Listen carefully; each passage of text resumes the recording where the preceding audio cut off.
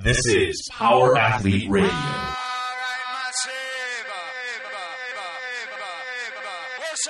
With your hosts, Denny K, Professor Booty, and the Luke Summers. And now, toes forward, hips locked, shoulders set, and retract those scapulars. It's time for some knowledge bombs.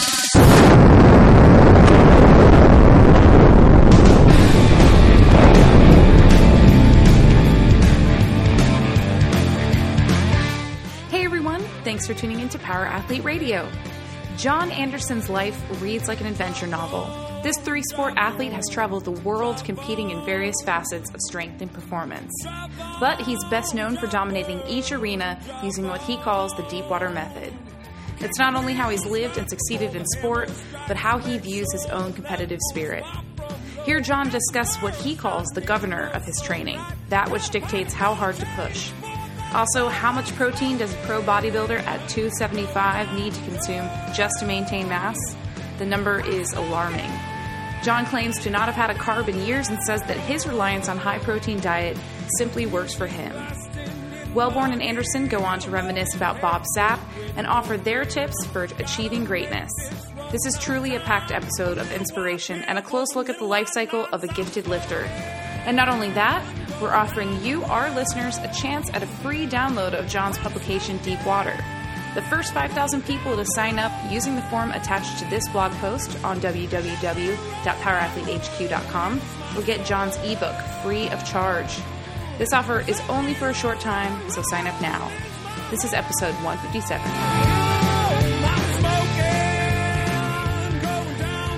Power Athlete Nation, what is up? It's that time again for the world's or best strength and conditioning podcast. What do we premier? Premier. The most premier podcast in strength and conditioning.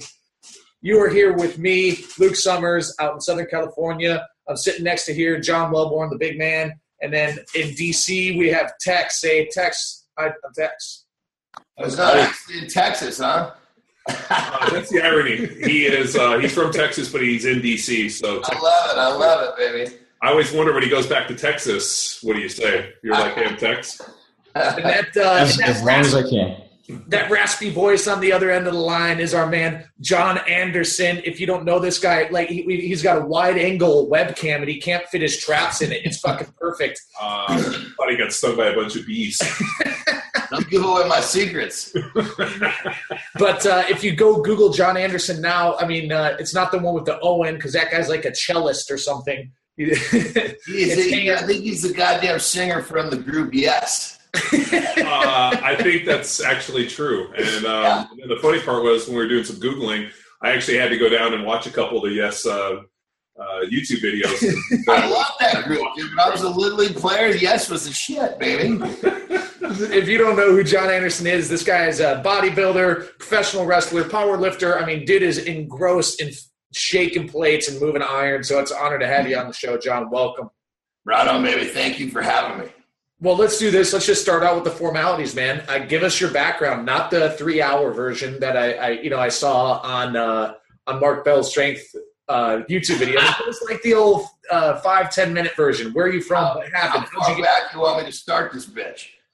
You want me to start back when I was searching for my goals in the bottom of the ice cream containers? You want me to go to where I actually started to find how to pull it off?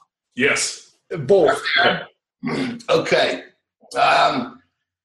So basically, as kind of a young, chubby, fat kid, I knew I wanted to do great things, but I had no clue to do it. That I finally, through obviously growth and everything else, with proper mentors, I finally recognized that there was a level of commitment and hard work that was not really widespread. And I am definitely, this is way back before we had all these initials for problems, but, I'm a dyslexic son of a bitch. I've got every abbreviation with ADD and HED all put together. So I was able to use that to my advantage and create a work ethic that was really unmatched. And so basically the work ethic was there, and I recognized what I could do when I worked harder than everybody else. I think what probably the missing, I shouldn't say probably,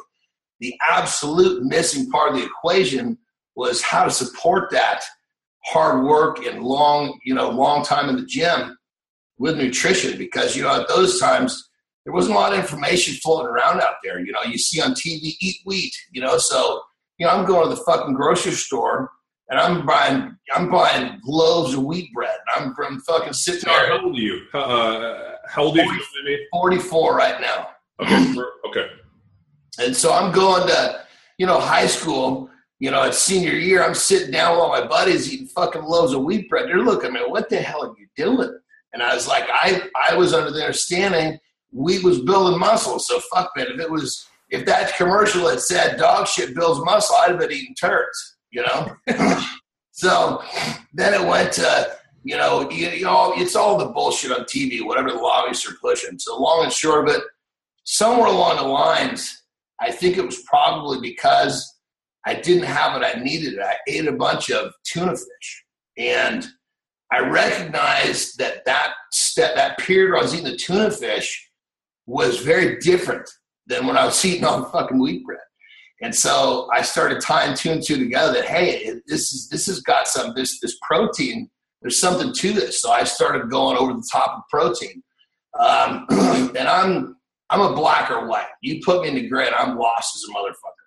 So when I started eating wheat bread, I was eating wheat bread. When I started eating protein, I was eating protein. And so long and short of it, I was eating whatever I choose to eat. I ate so much of it, there's not a lot of room for anything else. So I was just consuming, literally every little bit of protein I could get my hands on. And so once that started to happen, that's when the magic really started to play. And then all of the efforts, the 3.5, 4 hour stints in the gym I was doing as a youngster was actually being supported with the building blocks that I needed to actually get stronger. I remember one summer I got so strong, and it was because that was the summer that I had stumbled across tuna fish. And so obviously I was just smart enough to realize that tuna fish was only one form of protein. So I just started sucking it down. And so what are these 3 hours, like when you say youngster, what are you, 15, 16, 20? No, by that time I probably had skipped forward to college because okay. I really went to college because it was a way for my parents for me to pay for me to go to the gym. I was going to a really fucking expensive Catholic school, and it's basically my mom. She knew what she had. I wanted to go to a big state school with all my buddies. She's like, not going to happen, Yeah. And it's probably good because I would have got pulled off track. So she stuck me in a school it was just about the same size as my high school. And, there was no good looking chicks there, but they had, a killer weight room, and that's all I needed. So, I would design my class schedule so that I could get up in the morning, eat breakfast, get my classes out of the way, eat lunch, take a nap, and I had the afternoon to train. So, I would be in that gym. Jesus Christ. Sometimes, like I said, 3-4 hours a day, man. It was like, I literally could it was probably in my mind. Well, maybe a little bit of both. But, I could literally feel myself getting better and stronger with the time that I spent. So, any creature on the fucking planet, you put in X and you get back X plus, you're going to keep going back to the well. And looking back, there's no question in my mind I was way overtrained, but that's really what turned me into who I am because I adapted over the course of years of training by myself without a mentor to these long, hard, brutal workouts. And one of the things that people don't understand is that, if you put a little off topic, but you put yourself, look at you find people that are starving to death, and it's crazy how long they can go in these deadly circumstances because their body finds a way to adapt. So you put yourself in a circumstance where you can thrive, it'll adapt the same way. You just got to have the fucking nuts and the goddamn discipline to fucking keep it going because, I would burn through training partners. People, once I started to really catch fire, people wanted a piece. Come on, let's go, And if I had a training partner for a month, that'd be pretty good because these motherfuckers had no clue what they were signing up for. And that pretty much stretched my whole goddamn career. I've been training now, like seriously, this year marks the 30-year mark, 3 fucking decades. And it's never stopped. I mean, my training methods have been long and they've been intense, and they are all based around doing shit that forces you to adapt, period. You know, I mean, if it's something like, 5 sets of 5, fuck, anybody can do that. I don't give a shit about that. Maybe if it's going to be 5 sets of 5, well, let's do 5 sets of 5 with some fucking ungodly heavy weight. That makes sense in my mind. Doing 5 sets of 5 with 70% of your max, what the fuck are you doing? John, what were your training goals at this stage in your lifting career? Were you just fighting for more? That's, it's interesting because I was one of those people who knew that I wanted to be this big, strong motherfucker, but I didn't really know where I was going to go with it, if that makes sense. I just knew it was like a vortex. I would be sucked that direction. And I figured once I got in there, I'd figure out what I was going to do with it. But that was a big question in my mind too. I knew for sure I did not want to get out of college and go get a fucking job. So I had to figure out how was I going to take this and turn it into a fucking living. And let me tell you, I am a mama's boy to the hilt. So I had to do this in a way that was going to get my mom's approval, which was a son of a bitch, let me tell you. I mean, she used to look at me and say, when are you going to be normal again? My 2 older brothers, about as normal as can be. One of my oldest brother actually was a professional tennis player. I mean, so talk about, a proud mom, Jesus Christ, a tennis player for a mom. He actually played he was a pro for a stint. He played the clay courts over in Europe. That was an athlete that she was proud of, not this fucking guy that was swelling up in the neck, So the only thing that she really dug about it was I was a fat kid. And I had all sorts of eating issues. And so all this gym time had turned that around. So she liked that. But, she knew me well enough to know that I take everything too far and was just wondering when was I going to take these efforts and apply it to something that was going to help my life. She just didn't of course, how would a mother understand what the fuck I was doing? Christ, my dad didn't understand it, So it was, I guess to answer your question, that was my goal. I wanted to be the biggest, the strongest motherfucker you could ever see, but I didn't know really where I was going to end up with it. So I was training, I was eating, I was getting big, and I was getting strong. That was enough at that time. So John, you mentioned a couple times mentors. So your mentor list at this point, like you said, kind of just finding X and going and doing it 10X because you keep getting these redeeming qualities.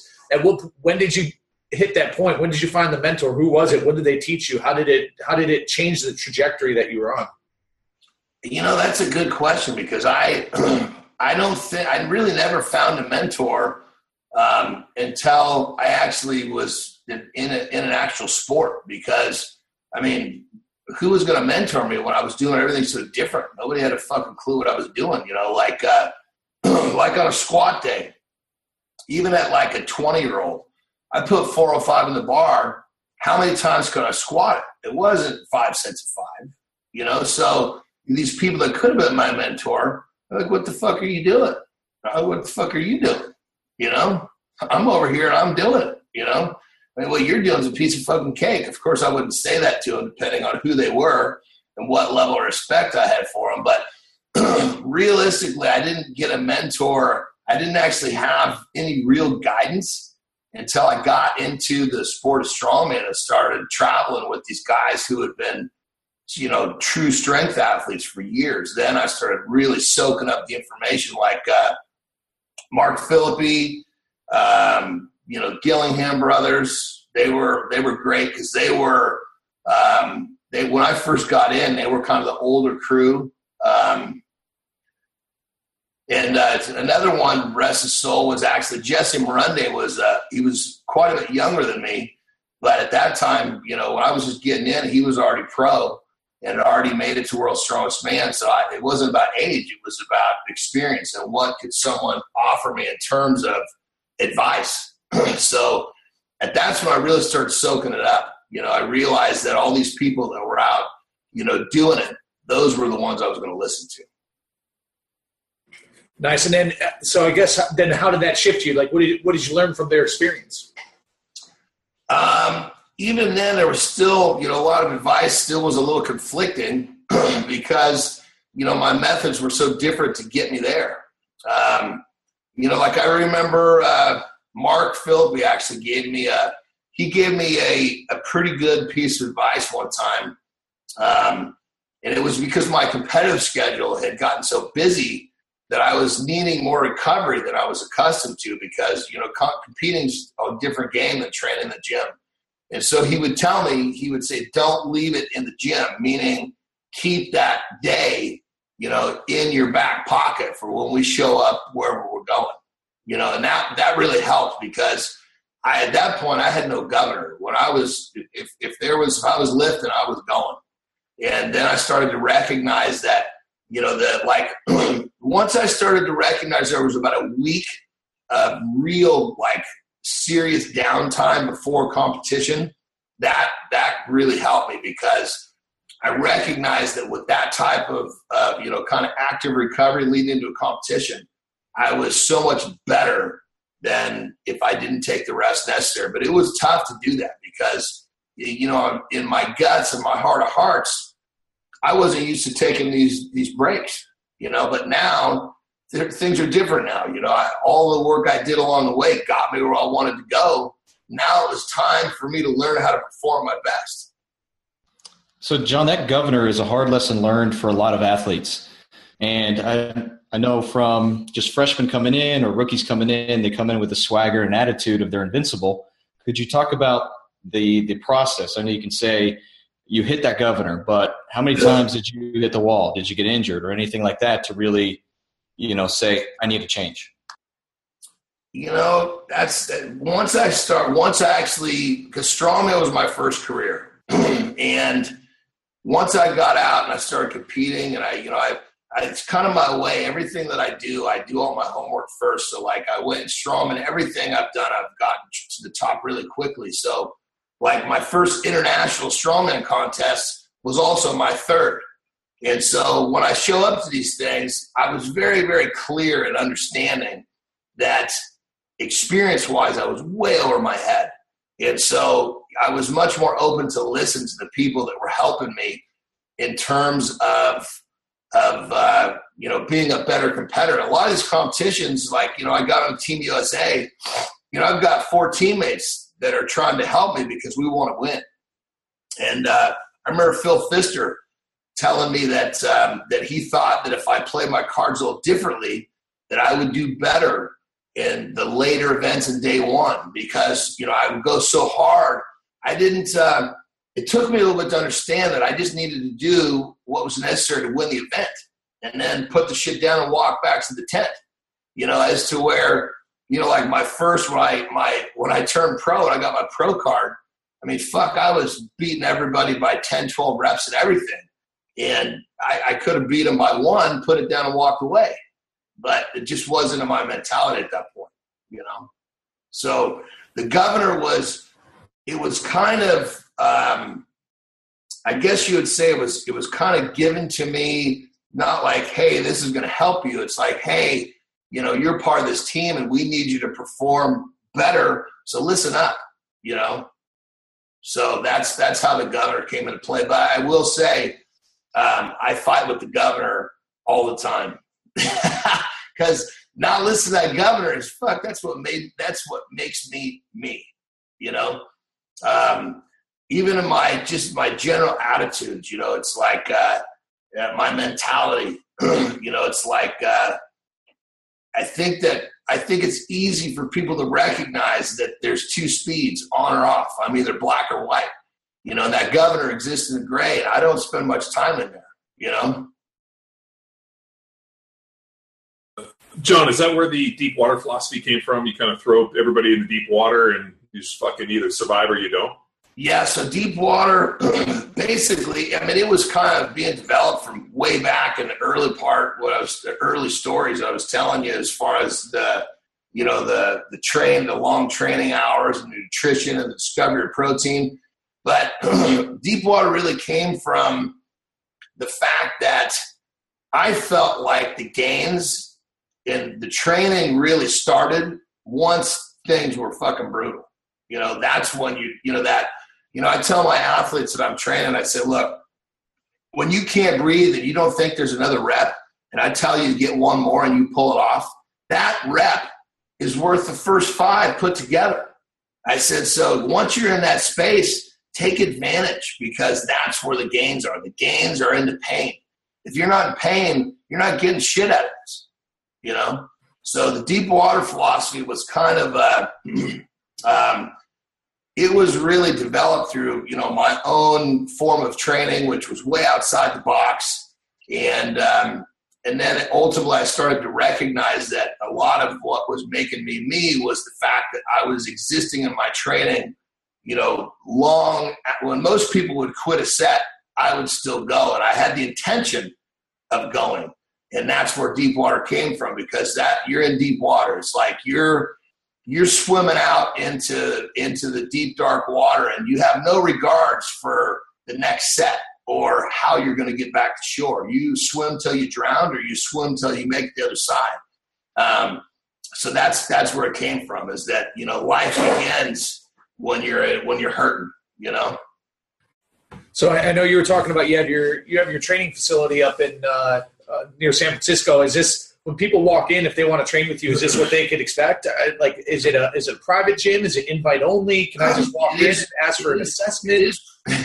It is private, but I will say that there's, keep in mind, like, there are definitely deep water.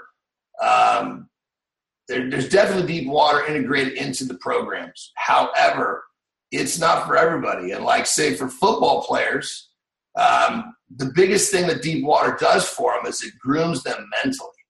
Well, John, but it sounds like you don't want everybody. I mean, that's kind of like the one thing actually it's refreshing about this is, obviously the black and white, but you're an extreme person. You're a type A personality. Like, it's either fucking gas or brake. You either got your foot on the accelerator or we're fucking in park. And I think for most of the world, and this, having been around it, most people aren't like that. Most people are fucking scared of the accelerator. They're really nervous to put their foot down, because it's almost like an idea. If somebody goes 100 miles an hour and they fail, then, they're pretty upset. Whereas if they don't ever put their foot on the accelerator and they fail, then they never really try. And it's pretty interesting. I mean, like, I don't know if you know any history on me, but I was fortunate to play in the NFL for 10 years. Oh, very cool, brother. Very cool. So actually, we have a really mutual friend. One of my closest friends in the world is Bob Sapp. Oh, no shit. Yeah, so I spent a lot of time with Bob in Japan. That's killer. Dude, when I was a young guy, so I got drafted and went to the Eagles. My agent hooked me up with Mauro De Pasquale for a supplement deal. And so Mauro, did all my original supplements, and that's how I got into like doing the anabolic diet. And Bob and Dr. D had worked together. So he sends me over and goes, hey, I want to set you up with this guy to talk some nutrition and just, have somebody to pal around with. So Bob was down in Baltimore. So I ended up meeting up with Bob, and fuck, dude, we talked almost every single day for like 5 years. It was like one of my like oldest friends. And like, this is when he was still in the NFL, and then he went out and fought Tough Man and then went over to Japan. And he was at my wedding. He was in my wedding. So yeah, one of my oldest friends in the world. So when I Googled your name, it came up that you guys were buddies. And so the last time I saw Bob, I'm trying to think. It was either the last time or the time before, but either way, we were in North Korea together. That was pretty fun. It was we were in this thing where it was called Force for Peace, and so you got fucking Bob and myself and one other American in a place where Americans aren't supposed to go. It was fucking weird, dude. Well, and the crazy part is Bob, who was pretty amazing in that, Bob goes over to Japan and he calls me on the phone. He's like, man, I speak Japanese. And I was like, dude, you've been there like a month. How the fuck did you learn Japanese? He's like, I don't know. I went to bed one day and I had a dream in Japanese, and I woke up and I was fluent in Japanese. And I'm like, Anybody who knows Bob knows that that's a fucking true statement. So I was probably imagining Bob was over there in North Korea and probably was able to speak Korean within like 2 days. So, yeah, he's a cool cat, man. I'll tell you with every time we see each other, it's like we never missed a beat. There's just certain people you kind of have that commonality with, Yeah. No, it's true. I mean, Bob, same thing. Like he'll call me and like fill me in on all this stuff. And it's like, yeah, I mean, like, dude, he's one of literally my oldest friends. So like, I love because, he's like, when he was telling me his story with NFL, I mean, for people who haven't met this guy, I mean, holy Christ, people look at me and think I'm big. I look like a fucking midget compared to Bob. I mean, Bob is, 6'6", 340. When he's in good shape, he's got abs. I mean, he's a specimen, And so he's telling me about his football. He's he's telling me stories about, my best position was butt back. Get your butt back to the bench, goddammit. Dude, Bob, so I go meet Bob for the first time. And Bob, I think he was probably, I mean, I don't know if he's 6'6". He's a little shorter than me, and I'm 6'6". So he's probably pretty close. And I was weighing probably right around like 300 pounds. And, I'm looking at Bob, and like he like looks skinny. And I'm like, how much you weigh? He's like, I'm like 340. And I was like, 40 fucking. And then it was like 2 years later, after he had got out and like had done some fighting thing, we were supposed to meet in Vegas, and so like he comes walking through the. I'm sorry, he had a fight in Vegas that my brother and I went to, and so he comes walking in, and he was weighing probably about 415 pounds at the time. I think he's what he weighed in at, and he's easily abbed up. I mean, he was sub 10%, at least 7-8% body fat. He took his fucking shirt off. Dude, he's a specimen, period. And, I mean, 400 pounds, right? So like, we go out to the pool, and there was, like, a pro bodybuilder dude, that Craig Titus guy who's fucking in jail. He killed somebody. But, like, Craig Titus, who is a big pro, dude looked like Ram Man. I mean, he had to be, like, all bit of, like, 5'5", fucking 275. And this dude's fucking And Bob takes his shirt off, and, like, the look on this dude's face was like, he shit his pants, dude. I'm going to go kill myself. Yeah. And hopefully I come back as this dude's offspring, was his comment. But like he was like looking at this guy, and he's like, you have to be fucking kidding me. He's like, Bob is an attraction, man. We've done the stuff that we've done together is pretty killer, because I know that when I'm working with Bob, it's going to be big. Like North Korea was big. Done a couple of Tokyo Dome wrestling shows with him. He's an attraction. I mean, I think there was a point in time where he was the most popular American figure in Japan. I mean, it's crazy. He was Time Magazine's Japan's Time Magazine Man of the Year like 5 times. Oh yeah. And so like we walk into this. He like comes in the hotel, and we walk in, and like he has a fight, and all of a sudden he like stops, and I'm like, "What's up?" And it was like maybe 100 Japanese tourists just happened to be walking through the hotel. Oh, they probably. Well, he like stops. He's like, dude, don't say anything. I'm like, why? And all of a sudden, as soon as he said it, I like looked over, and these people saw him, and they were like, ah! And he was like a fucking Backstreet Boy. Like, these people screamed and started to melt the fuck down. It was like literally like I like he still gets it, dude. He like so gets it. He has the voice he puts on for the fans, the laugh, and her. I mean, people that don't know him think that that's his voice, and it's not far off from his real voice. Yeah. But he so gets how to be an athlete and an entertainer, and that's what people miss. He's incredible. He just, Bob was. So Bob was great as long as he only had to go this way. The problem is in the NFL, you have to go every which way. That's where the butt back came in, huh? Well, he just and like he was actually better. Like they actually tried him at defensive line, and he was pretty good because he just had to go fucking straight ahead. The problem is they tried to play him at offensive line, and like he just didn't have the kind of lateral type movement he needed.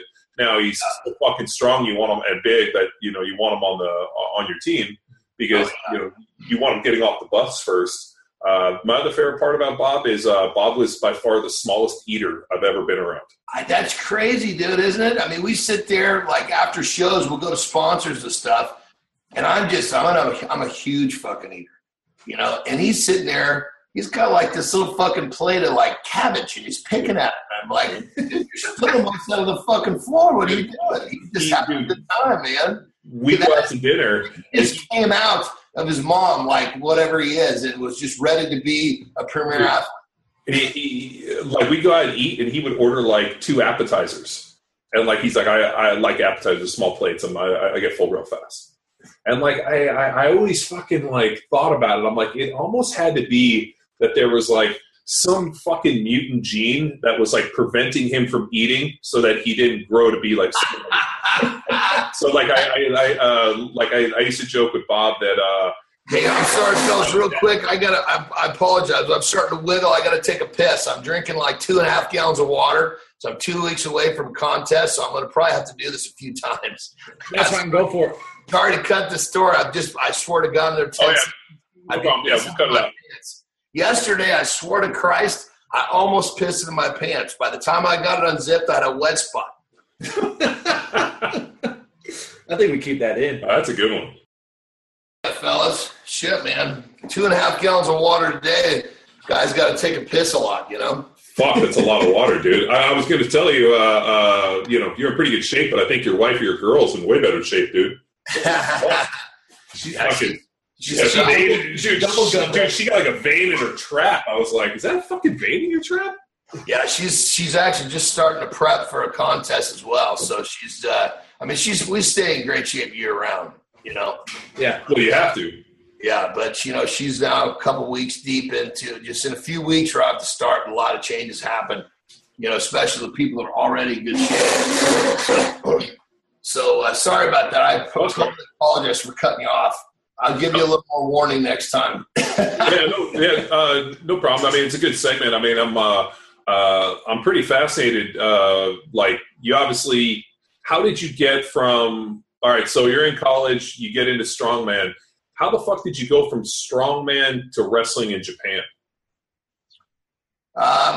Well, just a quick heads up. There's actually like a period, we can go to that later, but there's a period between college and getting to where I actually got out competing in strongman. We can go into that later.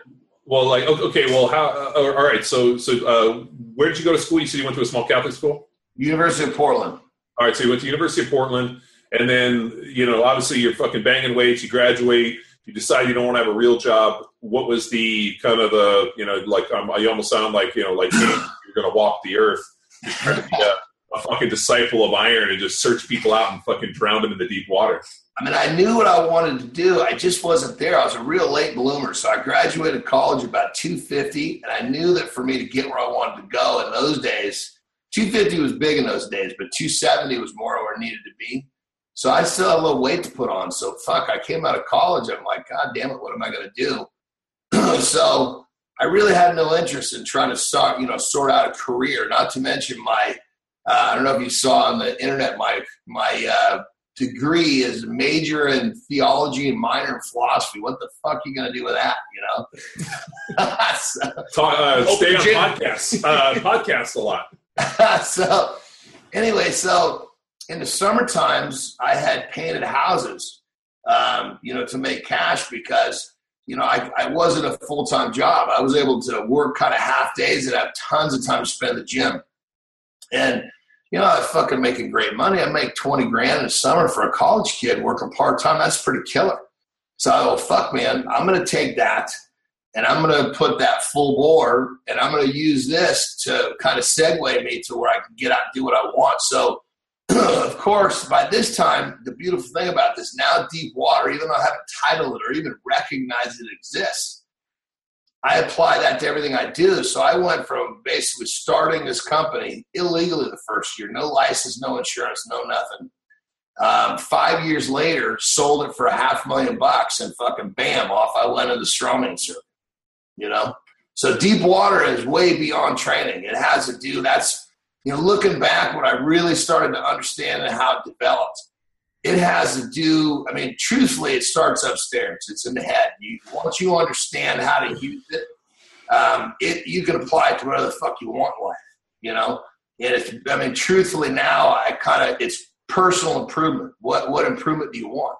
You know, so there's the gap there. So went through strongman career. I was a little, even though that was the era of what they call the modern day strongman era, which for me was quite lucky because that's when the 6 foot, 315 pounder could thrive. You know, the Mariusz Pudzianowski era. You know, now you got to be so fucking big. If you're not 6'6", 375, you got nothing. John, I'm 40, so you're actually the age of my older brothers. And so I remember watching strongmen in those days, and like Pudzianowski, and dude, like that was to me like, you know, watching World I got some fucking crazy Pudzianowski brother. Oh fuck, dude. Do you know a guy named Tom Incledon? What is it? Tom Incledon. He's a doctor out of Arizona. I don't. He was a strongman guy, and he told me some pretty good fucking Pudzianowski stories about having to do blood work on him. And I think it took him 45 minutes to take 1 tube of blood off him because his blood was so thick that he was having to drink vodka to try to thin out his blood. And he's like, his hematocrit was like so fucking high that like they were kind of like, this is you know, impossible, and that this guy's even walking around. But yeah, no, sorry, go on. Let's get you off.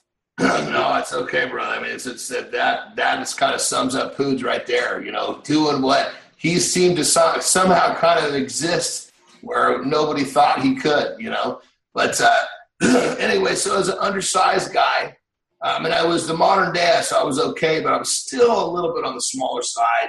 You know, most of the guys were 6'3". You know, I was just a skosh over 6.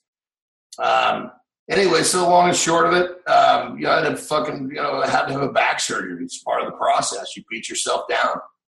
And that was during a time, if you remember correctly, like the .com was booming, so money was everywhere. So there was tons of money I was making a full-blown living through strongman, through sponsors. I mean, they're out of business now, but I had a sports drink called Havoc. And these fuckers were giving me $3,500 a month, and all I had to do was wear a T-shirt, you know? I mean, I would every once in a while they'd fly me in for some event, but it was crazy. And so anyway, so that was a good time in my life. But then, you know, good things come to an end. You know, I had to you know, to compete at that level, I had to be willing to, you know, go that much harder than the guys that just were naturally these big beefcakes. And so I ended up doing my back pretty good, having a back surgery. And so, and just going back to part of the money, I had an agent at the time because there was enough money to have an agent, you know, in terms of strongman. And I was like, "Fan, dude, what are we going to do?" You know, he's all, "Well, fuck, man, you're 34. There's not many options." He's all, "You want to keep making your living as a professional athlete, you know, pro wrestling's where you got to go." I'm all, "Fuck, dude, I've never even." I mean, the only thing I remember about pro wrestling was Ultimate Warrior, not because it was the wrestling, because he was a big motherfucker, and I just thought I was enamored by his physique. But I was not a wrestling fan in terms of, and this is something I had to hide like a motherfucker because, people that go get good jobs in the wrestling world are not only fans first, but they fucking work for years to get paying jobs. And I fucking basically fucked my back up at strongman, had a surgery at Christmas time, went to a wrestling school so I could learn how to basically dance the dance, so to speak, and not hurt somebody or hurt myself for that matter. And by fucking July or August of that year, I was in Japan for my first time fucking wrestling, you know? And that's just like, that going back to like the strongman, you know, everything I do is just fucking boom, boom, boom. You know, I was international, my third strongman contest. I think in Japan, my first match in Japan, and you're talking in front of like 10,000 people, was probably my fourth fucking wrestling match. Jesus. You know, because I had to do a couple of little shitty fuckers. Deep water.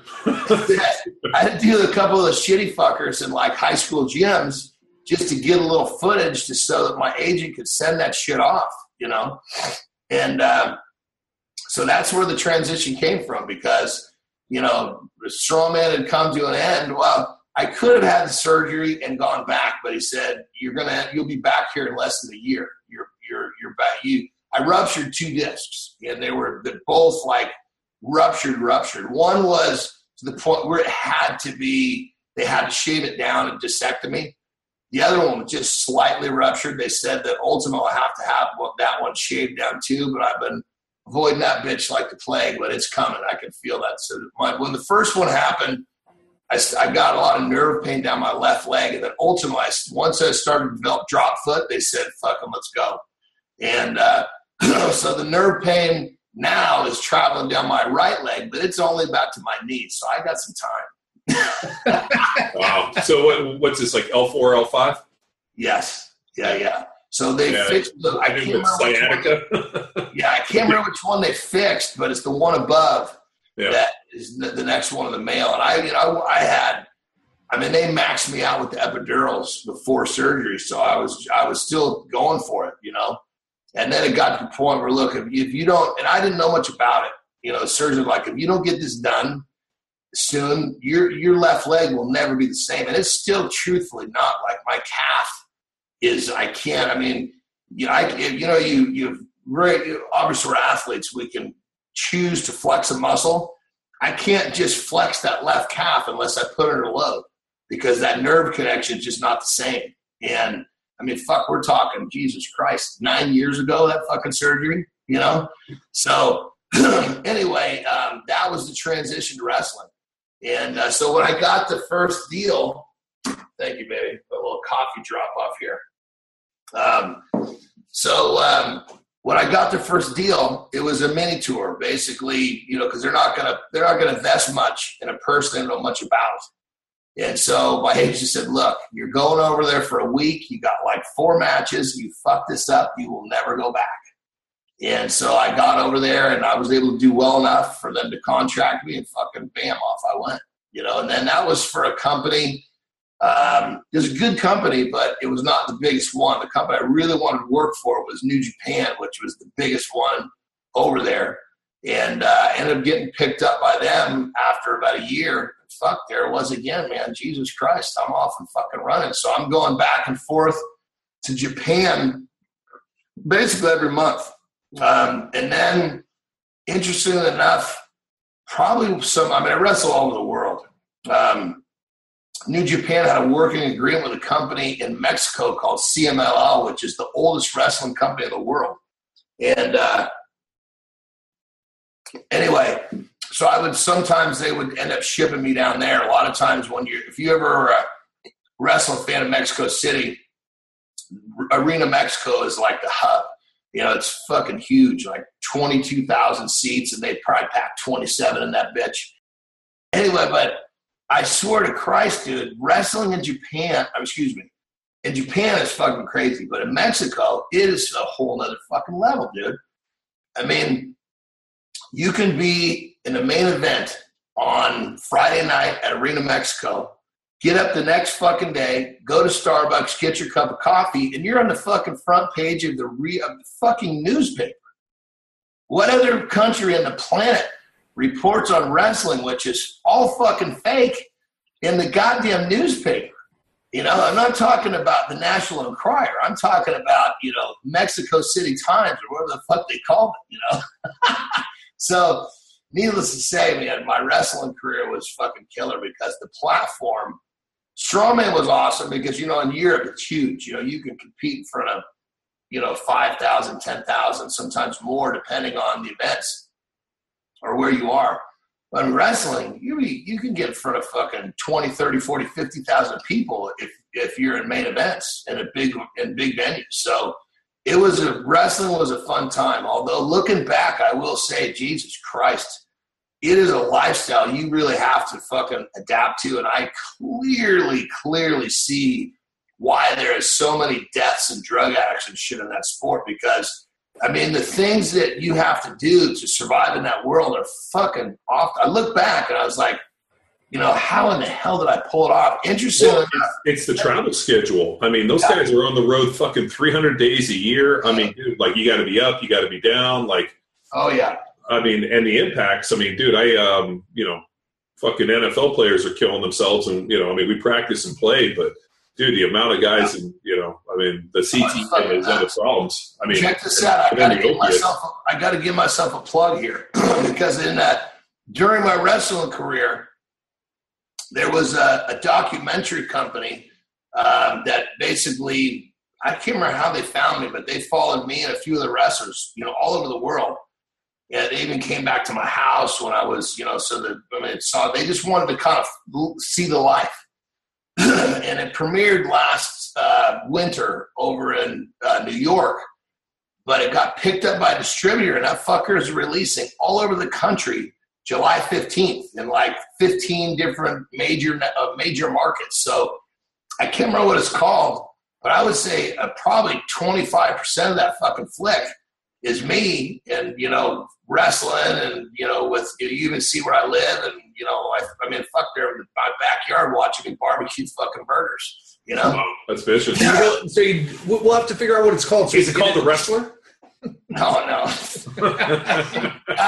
It's if you go on my Facebook page, I shared the post. You can find it. Yeah, we'll find it. I can't remember. It's because it was basically a lucha. Because the lucha is like one of the oldest. For those who don't know, lucha is what the Mexicans call their wrestlers. Yeah, the lucha. Lucha is one of the oldest forms of wrestling. That's where a lot. I guess here again. I don't really know the roots of it, but that's where a ton of the tradition is, and so that's what it came down to. It was me. The star of the flick was actually my partner, a guy named Shocker. That was his wrestling name. Jose is his real name. But it was pretty fucking killer, man. So it's that was a really fun deal because when they're shooting, I can't tell you how. As an NFLer, you probably stumbled across this too, where you find people with projects and cameras and they give you all this attention and then you never fucking hear about it again. So for it to actually hit like 15 major markets is pretty fucking cool, Yeah. John, what was your wrestling name? Strongman. The perfect. That's original. That's good. Perfect translation for Japan because when I'm going, that was part of the hiccup. It happened so fucking fast. My agent said, "What the fuck are we going to call you? I got to call you something in this fraudulent resume I'm cooking up here." So in Japan, it's they're really, really fans of everything American. And so the translation is really, really funny. So if it was something that symbolized strongman but wasn't the word strongman, it just wouldn't work. And it played out perfectly for because part of the way he bridged me was that I was, a strongman athlete that had, turned my forces to the wrestling world, So fucking awesome. It's a great story. Yeah. Funny enough, I was in such fucking bad shape, I still couldn't fucking deadlift 315 because my back was still fucked up from surgery, but made it work. Hey, fuck it, dude. You know what?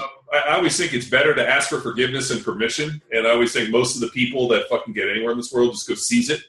And I think if you sit around and you wait, what are you gonna do? Happen.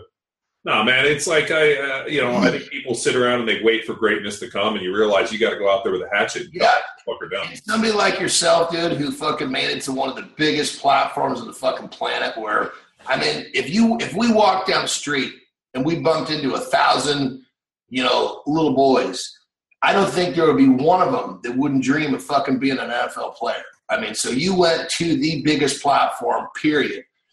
So to understanding it's time to fucking stand up and get it done. Obviously, you get that to the fullest. Nobody gets the NFL by fucking sitting on their ass. No, well, that and also, that may be Bob Sapp. Bob, and it's dude. People always ask me these fucking questions about it, and I tell them, I'm like, dude, I physically had to and probably a lot like yourself, dude. I was kind of skinny when I started lifting weights, and I wanted to bang weights because my older brothers were big and strong, and they both played in college. So I started lifting weights, and actually I wasn't very strong when I started. And so fucking being a little bit of humility or, kind of embarrassment and a little bit of shame of not being stronger, fucking forced me to have to do a lot of, fucking train harder and try to, be obsessive about it. And when I got to college, my goal wasn't necessarily to play in the NFL. I was just stoked to get there because I got. Where did you play in college, brother? UC Berkeley. Oh, you told me that. Yeah, that's right. Fuck. Yeah. So I played at Cal. And so I went there. I got a ride out of high school, and fucking started banging weights and training. And I saw this direct correlation between what I did in the weight room, and I weighed probably 255 pounds, 6'4", 255, and I was a late bloomer too. So I ended up growing to 6'6" while I was in college, and everybody was fucking bigger and stronger. I mean, I didn't even own a razor when I went to college, and these dudes got full chest hair and beard. I was the same fucking way, man. Not a goddamn fucking hair on my face. Oh, yeah, nothing. And I remember my roommate was like, "Hey, how come there's only one razor in there?" And I'm like, "Well, fuck, I don't own one." He's like, "Why?" I'm like, "Well, fuck, I never shaved." He had chest hair and a beard. And, I realized that, the only way that I could fucking even the playing field was to go in and train in the weight room. And I squatted 600 before I was 20. I benched 500 before I was 21. And actually the training that I put in the weight room ended up, all of a sudden, I was bigger and stronger. And my deal wasn't necessarily playing the NFL. I just didn't like to fucking get beat. So I would go out and play, and I'd be like, I don't give a fuck about, this football thing. I just don't like to lose. Yeah. All of a sudden, the guys that I'm playing against in college, all of a sudden get drafted real high. It was a guy named Reagan Upshaw. And I don't know if you remember those guys. They were all from Pittsburgh and that area. All got drafted in the first round, top 10 pick. And I remember thinking fuck, that dude did beat my ass. And wait a minute, this guy got fucking drafted in the top 10. And then next thing you know, I got drafted, and then I went in and I started as a rookie and started my next 10 years in the NFL. And it was basically just because I didn't like to lose. But, it was something that I had to physically go out and find, whereas I always joke that scouts were searching for Bob Sapp.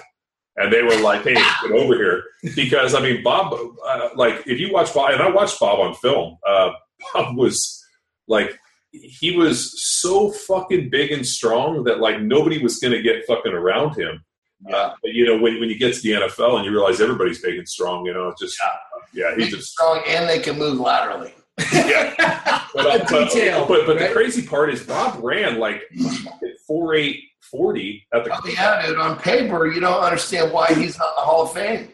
Dude, he literally ran sub 5 flat at 300. And dude, I remember him showing me his combine video, and he's there with his shirt off, and he's fucking abbed up. He's got oblique muscles, and it's he's 317 pants, and they got DBs that look like that. This motherfucker is putting his finger in the dirt, Yeah.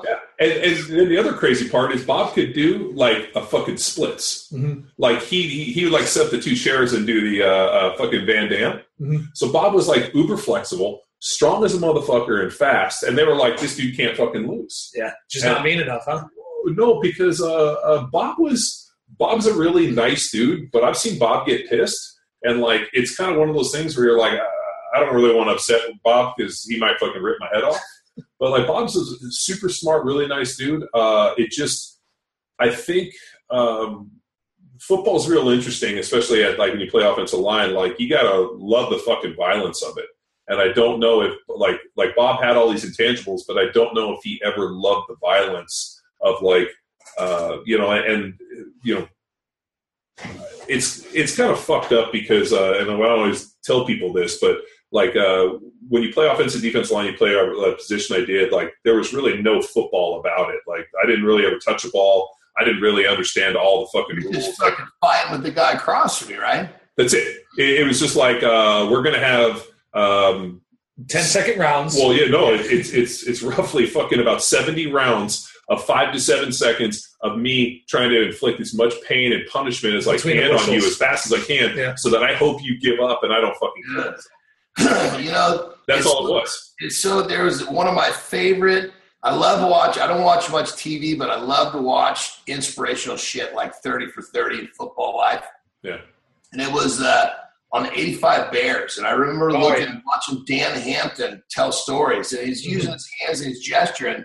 And his fucking hands are just, they're tore up because exactly what you're saying. I mean, you're fucking fighting. I mean, can you imagine you're fighting with somebody? It's not like you're hitting their fucking skin. Your hands are hitting fucking metal and hard plastic.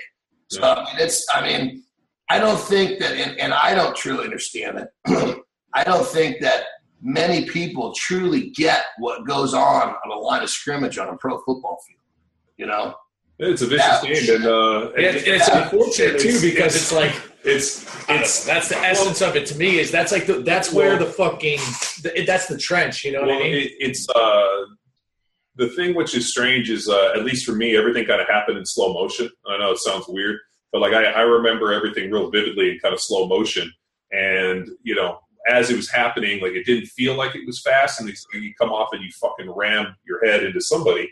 And like to feel like, you know, that kind of hammer versus the nail deal. And then the hilarious part would be like to all of a sudden go back and watch it because on occasion, like the, you know, NFL films or different people would be filming from the sideline and they show you shit in real speed and you'd be like, fuck, really fast. Yeah. And you hear the ferocity of the impacts. And nobody fucking understands how big everybody is because everybody's big.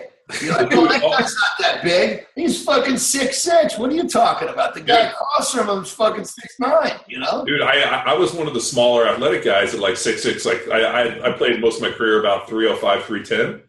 The dude that I played next to was like 6'8", like 345 pounds after he sat in the fucking sauna for about 2 hours. Where did you play? What's that? What team? I played 5 years in Philadelphia, then 4 in Kansas City, and then my last year in New England. And then I got hurt, and that was my 10th year, and I came home and had surgery. Nice. It was Trey Thomas, who I played left guard. He was our left tackle. He was like every bit of 6'8", 345, 350 pounds, and didn't really lift weights. Wow. Didn't really fucking train. Defensive tackle that I wonder if you played with him. Something tells me you might have he was really known to be fast. He was a black guy. He was kind of a guest at the Strongest Man Alive in Philly. God, I'm drawing a blank on his name. It was Wilkins last name, maybe started with a D first name. Dan Wilkinson. Was he did he play down in the Redskins? He played for Philly. Oh, he played for Philly. Yeah. Was his name Darwin Walker? Yes. Yeah, baby. Yeah, cool guy, dude. Really cool, dude. I was so blown away at how humble this guy was, you know? Yeah, Darwin was I know him very, very well. I used to fucking lay an ass beating on that dumb motherfucker. He was actually he was the smart. I like to believe, you know, Berkeley guy, fairly intelligent, but I also like to believe that green straw. So you know, a little bit of this. He was a structural engineer major from Tennessee, and he was the dumbest motherfucker I'd ever met. I'd be like, how the fuck were you an engineer? I think he works as an engineering company. He was like a super book smart dude. And he was strong. He was country strong. Real fucking strong. It was him and another guy doing commentating, and it was basically a truck pull event where we had 2 fucking semis. So you pulled the first semi with 15 feet of slack, and then when you got 15 feet deep, the slack and the rope hit, and then the second one came. So it was like fucking each truck was like 24,000. So it's 48 by the time you got them both going, right? Yeah. And this fucking idiot who he's, doing announcing with is talking about how I'm pulling it with my arms because there's a lead rope. And Wilkins is like, no, that's got to be all the legs. There's no way he's pulling that with his arms. Yeah, dude, old D-Walk, we had this deal, and so, like, just kind of the irony, dude, that's why I was loving about your deep water stuff. One of the programs we put out is called Jack Street. And the reason where the name comes from is on Friday afternoons during the season, after practice, we would always go in and bang weights and like do a bunch of bodybuilding shit. And so like Friday was really the only day that my upper body felt good enough to bench Eddie. So I would come in and like, regardless of how many reps I get, I had to have at least 405 on the bar for one day. Like early in the season, it might be 8 reps. By the end of the season, it might be just a fucking single. But as long as I had 405 on the bar, I knew I was ready to go. 4 wheels on there, brother. Yeah. and then we'd hit like a bunch of like curls and just do a bunch of bodybuilding shit. Well, Darwin always fancied himself as like a strong dude. And so he would always see me fucking going in there. And so then, all the guys ended up going in and we just basically just go bang heavy weights on Fridays. And because Veteran Stadium was on Broad Street and it was like the Broad Street Brawlers, I used to call it Jack Street. So that's where it came from. I'd be like, yo, man, let's go do – and that's where the facility was on Broad Street, so it was Jack Street. And so that's one of our programs that we put out is fucking Jack Street. But where that came from was our Friday afternoons, and Darwin was part of our Jack Street crowd. And and he was always super – Are you in contact with him still?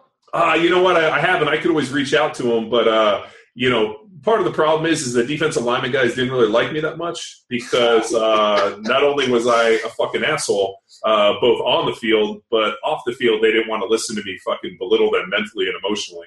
So he'd probably see me and be like, well, that motherfucker, I'm going to punch him. So, no, but I could reach out to him. No, he was a cool cat and just super strong and used to always push me on the bench real hard. So I remember one year, dude, you'd fucking do. Like, some of these things I could see you totally in this fight, but we got a bod pod, like one of those things that measures body fat. They sent one to the Eagles facility. And so everybody got in the bod pod. And, of course, we're all there trying to record everybody's body fat. And then we turned this content to actually have the lowest body fat in our offensive and defensive line and, like, the most lean muscle mass. And then we made a fucking award, like a Mr. Potato Head in a glass fucking case. Status. But so we all threw money at a pool. And I think I came in at, like, 306 at, like, 8% body fat. So I was like 282 pounds of lean muscle, and I crushed everybody. There was nobody that was even under 15. And I also didn't tell them that I was drinking 2 gallons of water and fucking sat in the sauna and did a bunch of fucking weight cut shit. That's the Berkeley coming out of you. Right? Yeah, oh yeah, no, I was no dummy. And but yeah, I always remember him being like, "Fuck, man, you fucking killed us." And I was like, "Well, you're not as smart as me, so fuck off." I love it, dude. Yeah, but it was good time. Right for the fucking below the belt, Yeah. Oh, very cool. Yeah, dude. So it's but no, it was a good time. That's funny, dude. I haven't thought of Darwin in a fucking long time. I'll have to reach out to him. So dude, so you do that professional wrestling, like what have you? Just ran its course and injuries. Yeah, so basically, they basically when I got to New Japan, obviously keep in mind. And I say this now because my career's, I still do a little bit of wrestling here and there, but now it's just fucking paid vacation. I was a shitty wrestler. Fuck, man. It's people spend their whole lives learning to be good wrestlers like I spent in the gym. Wrestling was a financial deal for me. So when I got to New Japan, basically they were buying a big fucking strong man, so to speak. I was strong man. And it's like wrestling's like a circus. You got to have your fat motherfucker. You got to have your giant. You got to have your midget. You got to have all that weird shit. Well, I was the strong man. And so they had to try to find a place to put me. They realized real quick that I was not going to be a fucking Tokyo Dome main event singles match wrestler. I just wasn't good enough, And so what they did is they paired me up with a guy named Nanabu Nakanishi, who was a fucking legitimate stud. It was he represented Japan 2 different years in Greco-Roman wrestling. So, we're talking about, a true athlete before going to wrestling. You find that a lot of times. You find athletes that, like myself, or actually McMichaels from the Bears, did the same thing. They run their course with the sport, with the real shit, and then they fucking jump over to wrestling for extension of the career. Anyway, so Nakanishi was my partner, and he was also a big motherfucker. So they were these 2 big beasts, and they called us Muscle Orchestra.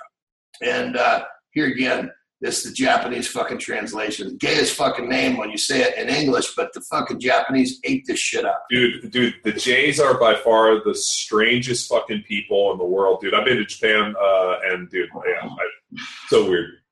So we hit right away. Fuck, we got our first year together. We got tag team of the year for Japan, which fucking pissed off a lot of people because at the time there was a tag team in New Japan called Bad Intentions who had the most title defenses in history on that island. And we got the fucking tag team of the year, which of course comes with a bunch of press and a lot of push and of course a nice bonus check.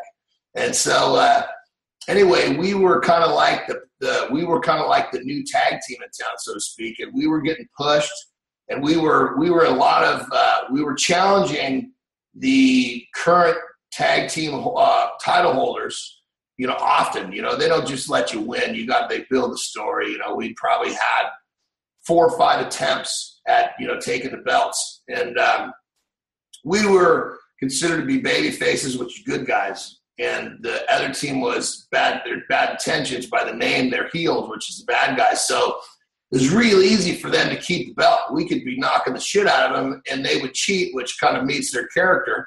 The ref wouldn't see it, and they'd keep the belts, Anyway, we were getting closer and closer to winning the fucking belts, and which would have been killer, because if we'd had the belts, it probably would have catapulted my career with them a ton more. Anyway, fuck, man, long and short of it, he fucking breaks his neck in the ring, like full fucking break, couldn't get up, And so he was, oh, Jesus Christ, it was probably a year recovering. And, they didn't even think he was going to walk again, but he's one of those guys. All he knew was athletics. He told me, he had a wife, he had all this shit, it was all wrecked over him wanting to be an athlete, and that's what he chose. So he had, literally, I went to go see him in the hospital, and there was just the way he talked. It was not even an option retiring. And so during that year, they teamed me up with a few different options, seeing if something would take. But we were too big. Muscle Orchestra was just too big and too popular for me to grab another partner and, overcome the wave that had been created by Muscle Orchestra. So long and short of it, when he came back, obviously we were Muscle Orchestra again, and we started working, and, the difference was he just was not the same. It was, he tried to hide it the best he could, but it just was not, there's no fucking way it was going to be believable that we were going to win the fucking belts when, he's just not executing the way that everybody remembered. And so, we had a good we ran for a couple more years. But as soon as it was clear that we were headed the wrong direction, they started making other plans. That's just the way the business works, And so I went from, having a secured position to not. That's just kind of, and I was also 42 at that time, just 2 years ago. And so it was, just like anything else, man. I'm sure like in football, you get in that position where they just realize it's better for them to, to start investing in somebody else. And you just got to fucking take it as much as you don't like it. And it sucked, man, because, obviously like in the NFL, you're at the top of the top. There's really no place to go and continue to play football. In wrestling, you see this all the time. And if you saw the movie The Wrestler, the guy, he went to the top. He's fucking, working Madison Square Garden. And then when his career started to decline, he couldn't fucking let go. He's back in the high school gym. So no, that's a weird thing, because I've seen guys do that shit where, like, they play at the top and then all of a sudden they get out, like, here, and next thing you know, they're playing arena football and they start to, like, hang on. For me, I made a deal with myself that the day that I could no longer play at the level at which I was accustomed and, like, the way I viewed myself, I would walk away and go do something else. Yeah, and that's exactly the conversation I had with myself when – because the writing was on the wall that it was not going to continue the way that they had originally planned. And I thought, well, if it ends up going this way all the way, when I get released, that's going to be it. I'm not saying that I won't wrestle anymore, because I actually did get picked up that following year by the first company I worked for, which is a good company, but they're just not the same. They don't have a full schedule. It wasn't full-time work. And so, now, I still get calls to wrestle. I'm supposed to go to China later this year, New Zealand at the very end of the year. But here, keep in mind, These are paid vacations. I have a set rate that I get paid per week. They cover all my expenses. Usually in that week, I'll wrestle once or twice. You know, I take my fucking daughter with me. I'll take my lady with me. It's fucking paid vacation. I mean, my daughter, Jesus Christ, you know, she's been all over the fucking world. She turns 14 on Friday, but, you know, Jesus Christ, I mean, she's, you know, so now every time I wrestle, she's going to go see another part of the world, you know. Awesome. But like I said, it's paid vacation. You know, I came home, realized, okay, it's time to make another fucking jump. So now, is the jump now, John? You're into your bodybuilding, right? You said you're prepping for shows. So what's going on with that? So true to Deepwater form, I come home. They pretty much told me that the end of 2013 was it. So I'm on the December tour, and you know, basically what they told me was that they'll have me come back on bit by bit terms, which is basically a nice way to say get the fuck out of here, you know. So I come home. Oh, excuse me. So that last tour, I've already started my first bodybuilding prep. You know, I've already started diet for the first bodybuilding show because I'm not just like we talked about before. I'm not a waiter. I'm not going to wait for the next hour. I'm going to fucking get it. And at this point, I'm 42. So the first time this happened, I'm 34. 42, I'm a bit deeper in the fucking hole. What's left for a fucking 42-year-old? No, bodybuilding was it, baby. You know, my body is way too fucked up to try to make a run in any sort of strength sport. Strength sport's a young man's sport, and I sure as hell wasn't going to fucking go into the Masters. You know what I mean? So basically, I come home. My first bodybuilding contest was the Governor's Cup at the end of March 2014. Had no fucking clue how big this motherfucker was, but my plan was not just to do a local show and be done. My plan was to do the show, qualify, and go fucking win my pro card. So I went in there and, you know, fucking wiped it out, dude. It was crazy. I mean, keep in mind, that was the second bodybuilding contest I'd ever been to in my life. So the first one was the Olympia because I was there. MHP has been my title sponsor for 13 years. So I was there with them, and they had extra tickets. You want to go check out the show? Fuck, yeah, I'll check it out. That was the first time I'd ever even seen a bodybuilding show, you know? Because when I immerse myself in something, that's all I see. I don't see other things. So anyway, so Governor's Cup, wipe it out. I'm fucking probably 40 pounds bigger. I'm better conditioned. Walk through that motherfucker. Then I thought, all right, well, I'm going to the next fucking step. So I went basically right back into fucking prep, earned my pro card, my second contest, which puts me in a class of like one of 3 or 4 people on the planet who've ever done that. I'm the only person on the planet who's gone from the IFSA, which is International Federation of Strength Athletes, to the IFBB, which is International Federation of Bodybuilders, because you have to go into the feeder system, NPC, National Physique Committee, to get into the IFBB. That's where, like, my first show, my first 2 shows where I qualified and won my pro card, NPC. Now I'm IFBB, so I'm the only person that's ever successfully made the transition all the way. And so I get my pro card, my second contest, which, you know, again, like everything else, fucking, I'm internationally fucking recognized almost immediately after I fucking opened the door to the new venture. Then that following year, I definitely knew that I needed a little time. You know, keep in mind, my training was never physique based. I've always liked to look good, but it was not about creating a certain look that was necessary to win a contest. I always wanted to be big and strong and fucking ripped, but I didn't really care if I had, you know, what we call a missing body part. You know what I mean? That really didn't enter my radar. You know, so as a wrestler, fuck, man, it was, you know, I had to look good, but I was performance-based as well. It's a little bit of the strongman was just straight performance-based. Wrestling was kind of a little bit of both because I had to look good and I had to pick these big motherfuckers up over my head, so I had to be able to do both. Now, bodybuilding is not performance-based at all. It's 100% aesthetic, so I had to wrap my brain around how to kind of manipulate my training to deal with the fucking, international play in bodybuilding. And so my first international professional contest as a pro bodybuilder was last year in the middle of the summer, which also doubled for my third ever bodybuilding contest, which nobody in the fucking back would believe. Europeans are like, we don't believe you. Well, I don't fucking fuck, man. It's not about fucking having you believe me. You asked me a fucking question. I answered it, So placed fifth.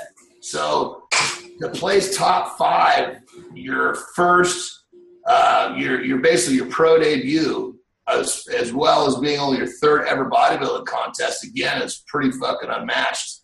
But how angry were you that you didn't win? I was planning on winning. Yeah, no, I fucking sure you finished 5th, and you were like, "Fuck these motherfuckers! I should have." I'm just sure you were probably a piss for like, 5's great, 3rd ever. You're like, "No, I should have won that shit. Fuck that." Well, yeah, but I will say this, and that's how I felt all the way. But when I got there and I started to meet some of these guys that I've never seen these fuckers before. I'd seen them in pictures of magazines, my coach had told me, "Look, this is what you're going to be dealing with. You're dealing with guys that have spent 20 years trying to sculpt these muscles to look a certain way. You haven't done that." So I didn't really understand what he was saying at the time. But when I got there and I started meeting these guys like Cedric McMillan, he's just freaky, genetically gifted bodybuilding athlete. Like small joints, huge fucking muscle bellies. As soon as we're backstage and I meet him, I was like, okay, now I see what he's talking about. Now I understand what I got to do. So all in a couple of fucking seconds, I realized that winning that competition was not going to fucking happen because the inexperience, keep in mind, some of that's probably bliss because my inexperience when I come charging in these new fucking venues keeps me focused on being the best and not thinking about second place. But then, when you get there and you see the reality, I'm not a dumb motherfucker. I can see, okay, I'm not going to beat this guy. You know what I mean? And so, and then also, too, what really fucking hurt me was I got so exposed on my posing because, fuck, I've only been a bodybuilder for fucking 10 months, I've only been working on these poses for 10 months. These guys have been doing this shit for fucking 15 years. There's a big difference between a guy who can grab a pose and without looking in the mirror, know that he has his body in the right position to appease the judges versus me. I'm fucking posing in front of a mirror and I'm twisting and turning and tweaking to get that certain look. You take the mirror away and I'm guessing, And so there's no question I got really, really exposed. So the bottom line is when it was over, I was actually, pretty fucking happy with 5th. But, just like you said, going into that motherfucker, I had no plans of doing anything other than winning. But that's the mentality you got to have if you're going to fucking start bulldozing through these different athletic avenues. You know what I mean? So now it's a different fucking deal because now I got to actually stand next to the guys. It's not just me looking at pictures. Let me trust me when I tell you. You look at a bodybuilding magazine, the fucking pictures are impressive. But when you actually see, these guys, that are in shape, ready to go, because you basically create a look for that day, period. You don't look the same the day before. You don't look the same the day after, right? It is fucking pretty crazy. It's definitely different than what you see in the magazine pictures. So, now that I actually have seen it in person, know what I got to do, it's a whole different ballgame. So my sophomore season is going to be different for sure. I know right now, this Saturday marks 2 weeks out from my first show of this year. I would say 2 weeks ago, so I was 4 weeks out, I would have whipped the shit out of myself last year. So, still with 4 weeks to go, I was better than I was at my best last year. And that's the beautiful thing. Like my coach tells me that I'm going to be making these quantum fucking leaps forward because this is all new. And so I'm looking forward to it. The goal here is to get on that fucking Olympia stage. If I get on the Olympia stage my sophomore season, that's pretty fucking hot. Once you're there, you're top 15 in the world, even if you place fucking last, you know? No, that's great, man. What's your body weight? Like, what do you hope to step on stage at? I'm about 275 right now. So yeah. So I'm guessing that. I don't know if people are listening, but you say you're just over 6 feet tall, 275. Like it's fucking massive. Because I mean, like what was like at the biggest? Like what was Ronnie Coleman and those guys? Like Dorian Yates and those dudes were not too. I mean, they were close, maybe 260. Well, Ronnie actually has the heaviest weigh-in at Olympia ever. And it was fucking crazy big. That would be 296, if you can believe that. Dude, well, no, he's fucking massive. Yeah, I mean, you almost got to take Ronnie out of the equation because nobody quite understood how he did what he did. But the long and short of it, even at the elite level, if you're 250 plus, you're a fucking monster. Yeah. Mm-hmm. So last year I came in, I was 64. And so that was part of the issues as not having experience. I never really knew where I needed to end up being. My coach is like, there's a lot of guesswork here because we don't have, 15 shows to compare. We're just going down trying to find the right spot. So basically my plan is to come in right again about 64, maybe just a few pounds less, but the fact that I'm so much fuller and rounder is going to give me a whole different deal. I'm going to be in better shape. I mean, like right now, the term on your back is called Christmas tree. When all your body fat goes away, you actually see where the lats insert. I've had that fucking Christmas tree. It's been fucking widely visible for the last fucking Jesus Christ. I mean, it didn't come in last time till 3 weeks out. It's been in for probably 8 weeks this time. So, I mean, I am so much leaner, so much rounder, so much fuller. I'm going to be a totally different athlete. And then one of the biggest things that they told me was that, because all this strength training thickened up my waist pretty fucking good, And so they said that, I've got the shoulders to offset it and the back to offset it. But any progress that I can make on bringing my waistline down is going to really, really help because it's going to give me a better illusion. And I cracked a plan to do so, which I love because, problem solving is all about fucking, that's deep water to the T. I mean, you got a fucking problem. You find a way to work it out and kick ass. Anyway, so my waistline is so much more fucking streamlined this time. It's going to be good, man. I'm excited. It's awesome, dude. Well, I'm stoked to fucking see it now. Yeah. It's the bodybuilding thing has always been kind of confusing in a lot of ways to me because there's no athleticism about it. I mean, it's basically like you're standing up there in static poses. And what's fucking sucks is that it's somebody's objective or maybe fucking biased opinion, like them viewing you. Yeah. And then them judging you based on that in comparison to other people. So, like, in a way, like, I like fucking wins and losses. I like, did I do it? Did I get the lift? Did I win? And I think that's easier. And, like, it sounds like your same mentality, which fucking 100%. So now you're going into something that's completely fucking subjective. Yeah. Like, the competition, I'm forced to live in the gray. Well, it's fucking weird, like, because you're like, dude, it's like, yeah, is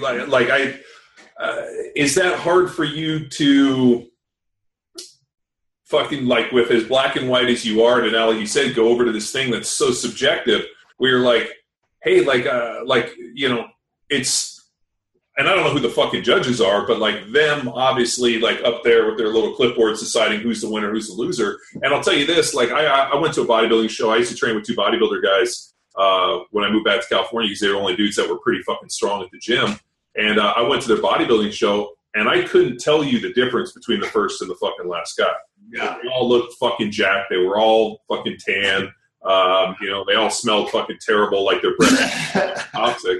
Because, they probably are so carb depleted and fucking water depleted. I mean, they all looked like they were walking around like they were about to go into a full body cramp. And I couldn't tell the fucking difference. So, like, I think, like, that's what always fucking tripped me about the bodybuilding is, like, and for you having fucking been a strong man and, like, done, like, you know, been a strength athlete all your life, like, fuck, is that hard? Like, how do you manipulate it? Is it just one of the principles of deep water, which plays perfectly into what we're talking about, is this laser beam focus. And in order to really execute the laser beam focus, one of the rules that you have to live by is you have to remove any thought or you cannot waste an ounce of energy on something that you cannot control, because that's giving away your efforts. You know, you got to take your efforts, you got to channel it into something you can control. So what we're discussing, I don't like one fucking bit, but I have. Well, you don't worry about it. I have zero ability to control it, so I don't even fucking think about it. Yeah, no, it makes sense. I'm kind of interested a little bit, like, you know, earlier in our talk, you talked about finding tuna fish, and like that was your fucking protein. I listened to your Mark Bell stuff and was fucking dying. Like, is it true you eat like 500, 600, 700 grams of protein a day? Do you still eat like that? Oh yeah, the protein never changes, man. I mean, like, for the most part, like right now, as I'm getting closer, of course, I have to reduce my overall calorie cap, but for the most part, my protein is going to exist between 500 and 700, period. It never, ever moves from there. 500 grams is about the lowest it's going to get for this. All I have to do is remove. See, the beautiful thing, one of the things with deep water that makes it effective is simplicity. You put a whole bunch of fucking variables on the table, you don't know what's working and what's not. Sure. My diet is simple. You take the carbohydrates out of play, all I have to do is fucking manipulate fat to go up or down. You know, so I basically 700 grams of protein. That's my normal set deal, and then I start pulling out fat to go down to lose my own body fat. And then once I get to the point where there's no more fat to take out, I'm forced to start pulling protein out, and that's where I am. So I mean, right now I am. So how many grams of carbs are you eating? I don't eat carbohydrates ever. So I mean, So you're a pure ketogenic diet guy. Yeah.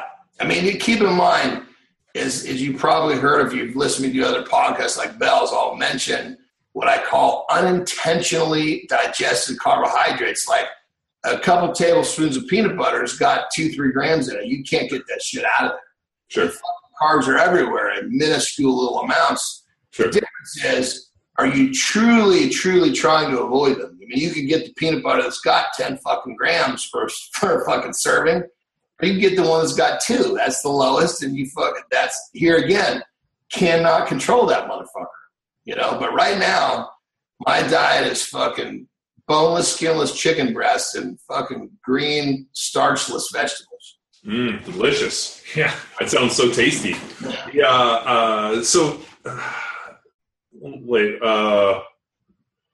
so had you ever eaten carbs? Well, back when, remember we were talking about when I stumbled across the tuna fish, right? So when I start fucking, you know, when I go into my over the top mode and I start fucking pounding down the protein, I'm worried about getting as much protein as I can. I don't give a shit about, you know, the carbohydrate is in the way, you know? So, I mean, ultimately carbohydrate for me kind of eliminated itself because Well, you can't eat carbs if you're eating 700 grams of protein a day.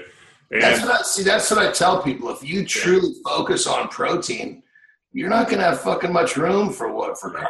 Well, that and also, gluconeogenesis. I mean, your body's going to convert protein to fucking glucose anyway, so it's not that big a deal. And that's a killer point that you brought up, because we haven't known that and like a rock solid fact forever. And so there was a time when part of the argument to my philosophy was that I was just wasting protein and I was like, no, there's no fucking way. My body is burning this shit. It's not easy, but it's doing it. Well, I firmly believe that you can teach your body to absorb more protein over time. Yeah, 100%.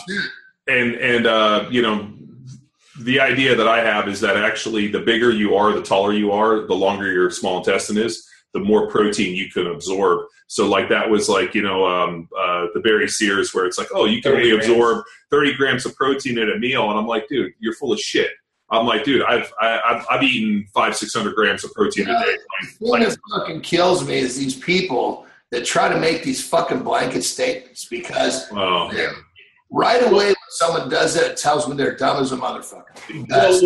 Well, the thing that like most people are basing it on is like, well, yes, for maybe 135-pound woman who eats, fucking 3 or 4 meals a day, maybe 30 grams of protein. But I'm like, dude, wait a minute. Like at minimum 1 gram of protein per pound of body weight. Like, let's say I weigh 300 pounds, it's 300 grams. I'm like, so what? I'd have to eat 10 fucking meals a day. I'm like, get the fuck out of here. And on top of it, who the fuck eats 30 grams of protein, dude? If I sit down and eat like a 2-pound fucking steak. What is 30 grams of protein? That'd be roughly 4 ounces of meat. No, I don't do that. Yeah, like I don't even want to eat a fucking burger that's 4 ounces. But like it's like, yeah, I mean it's. I don't know, dude. I always tell, dude, the other thing I said is, people fucking go crazy and they talk about Krebs cycle and you need carbohydrate and all that. I'm like, if given the opportunity, you could live forever on fat. Fucking, you could live forever on protein. You can't live on fucking carbs. And another thing that I say, brother, fits right into this is one of the sayings that I say to people is don't get fucking lost in the details. Worry about the shit that fucking matters. Who gives a fuck about all these little goofy fucking facts that may or not make a difference? Are you getting your fucking protein and lifting a heavy weight? Shut the fuck up, eat your protein, and stop thinking about the shit that doesn't matter. But isn't that really what people love? It's nothing more than a way for people to fucking create excuses and procrastinate. Sorry about that, fellas. I figured while I was at it, I would switch my drink from my BCAA to my highly Bob Sapp's urine. It's a product that it's like this really intense vitamin C. And when I'm dieting down, I drink 2 of these a day. Jesus. The vitamin C has a lot of benefits that people don't know about, but it's got to be in really, really high absorbable levels. Yeah, no. We were just sitting here talking about how many boneless, skinless chicken breasts you have to eat to get 700 grams of protein. Dude, Terry cooks 10 fucking pounds of chicken every fucking day. How do you cook it? Barbecue? Yeah, we got a big fucking queue out on the deck. It's fucking beautiful. I live on, like I said, it's North San Francisco, but I live on the water. It's an inlet off the bay. It's a big fucking barbecue right over the fucking water. It's beautiful. Oh, that's nice. I have a roommate who is trying to get in the bodybuilding thing for a while, and he'd eat 4 pounds of boiled chicken breast a day. It's so bad. It reminds me of my college. When I was in college, I was trying to put on weight, and I like fucking read some bodybuilding magazine, and it was like Dorian Yates' pre-contest fucking Olympia diet was like 18 chicken breasts. I'm like, that fucking 18 chicken breasts. And then it was like boiled red potatoes with olive oil and fucking balsamic vinegar was fucking what I ate. It was fucking terrible. Like puff rice cereal or some stupid shit in milk. But dude, two things. Just wanted to pub the book a little bit. I'll tell you, dude, I haven't read it yet, but I'm fucking excited to read it now. And then the other one is what's up with Mark Bell's gay infatuation with you, calling you deep cheeks? That's a fucking funny story. So basically, that came from one of the early podcasts. God, I'm racking my fucking brain to remember how the whole thing played out. I don't remember the setup, but basically what it comes down to is I was saying that it was off one of the shit stories. That's what it was. So basically it was talking. What's up with Mark Bell and his infatuation with shitting and fucking nailing dudes in the butt? I don't know. The shitting thing is he told me actually was kind of launched by me because he said, you got any great stories from Japan? And I told this story about fucking almost shitting my pants and missing the fucking toilet or the hole in the ground over there. And the young boy had to fucking clean it up and it just blew up, dude.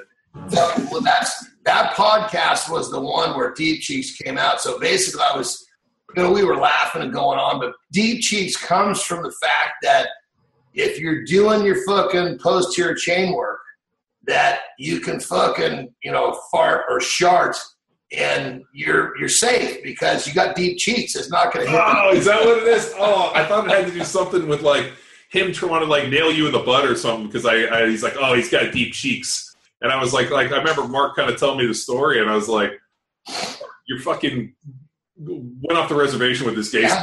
If you didn't follow the podcast series that we've done, I could totally see where that looks a little strange. I mean, but it's totally cool. I'm totally cool with it.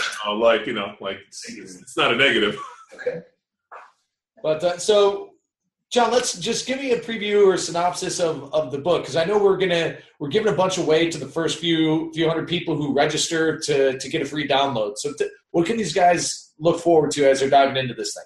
And on that level, there's just so in the book, there's all sorts of great shit. There's diet stuff, there's training programs, but this book was written before I turned my energy to bodybuilding. So now I actually have, and there should be a link that'll be with somewhere on your website where for $17 a month you can get a subscription for weekly programming. So it's bodybuilding training with a deep water flair, baby. It's nasty, nasty shit. But so basically, deep water, kind of what it does is it's a little bit of a bio. It starts off with, me as the fat little fucker. It kind of goes through my first experience about really, discovering hard work. I almost get fucking run over by a shipping barge. I was kind of a spoiled, entitled little fucker myself, lived on the water up in Oregon, Willamette River. Beautiful fucking place, Anyway, so I almost got fucking run over by a shipping barge. The process of not getting killed, that's where I kind of had my first light bulb go off.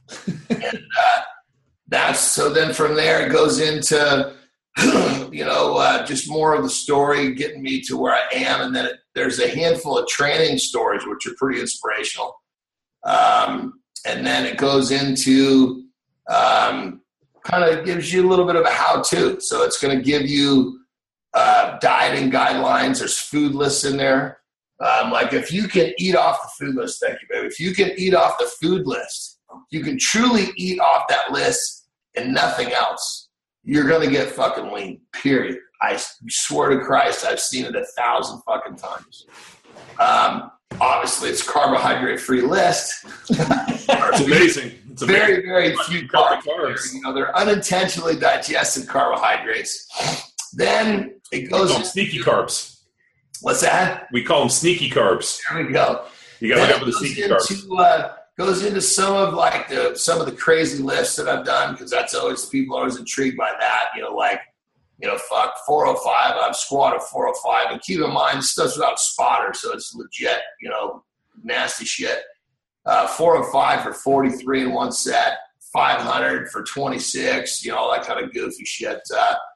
Then it goes into like challenges to where if you can do this, you get the title of Great White, or it's just kind of fun stuff. And then goes into 3 different training programs where you've got beginner, intermediate, and advanced. Now the beginners is really killer because even advanced people get their fucking asses kicked by this, because that's some of the stuff that I did, and I thinned it down a little bit because the beginners program was very, very, it was basically a spin-off of what I was doing early on when I was talking about those 3-4 hour fucking sessions. So like 10 by 10 is a staple for me. You fucking load up a squat bar and you fucking push yourself for 10 sets of 10, you are going to be fucked up, Yeah. No, we've done that. Then what it gets into from there, it goes into like, one of the crazy fucking deals I did, I cleaned, and you'd appreciate this as a football player, power clean's a big part of training there. 100 kilos, which is 220 pounds, for 101 reps straight without rest. pretty fucking. I mean, that probably was one of the most fucking brutal things I've ever done. It was fucking mad. It seemed like it took me fucking weeks. Probably took me 11, 12 minutes. Crazy. But then when I get into the advanced, which is really cool, I really teach you how to get the most out of your training. And this is where we actually get into what I call the portal. It's like you start to recognize these little windows of opportunity to get in deep water. And what I'm talking about, people sometimes have moments of this, they don't know what it is, but you ever have that moment where you're doing a set and you're like, fuck, normally 10 of these is hard. I'm at 8 and I'm killing it. I could probably do fucking 19 today. Well, the problem is that most people never seize that moment, and they never really try to recreate, and they never look for the next opportunity, as to where deep water is all about fucking not only seizing those moments, but creating them. And so you have to it's like looking for a little bit of a needle in a haystack, because you can't force it. It's not going to happen on just every training day. But one of the methods that I used to kind of spark the opportunities is in the advanced method, where you'll take say a squat, and I'm going to have you go up to a pretty heavy weight, say, a reps 5, into a pretty high percentage. And then you're going to fucking drop down to a fairly low percentage, 60, 70%, and you're going to fucking go until you can't go anymore. And that's where you start to recognize the portals popping up, and what portal is, what I talk with, that's what I reference. It's like a window that you kind of jump through, and you go into the deep water world, and you're able to do things that you can't do on the other side of the portal.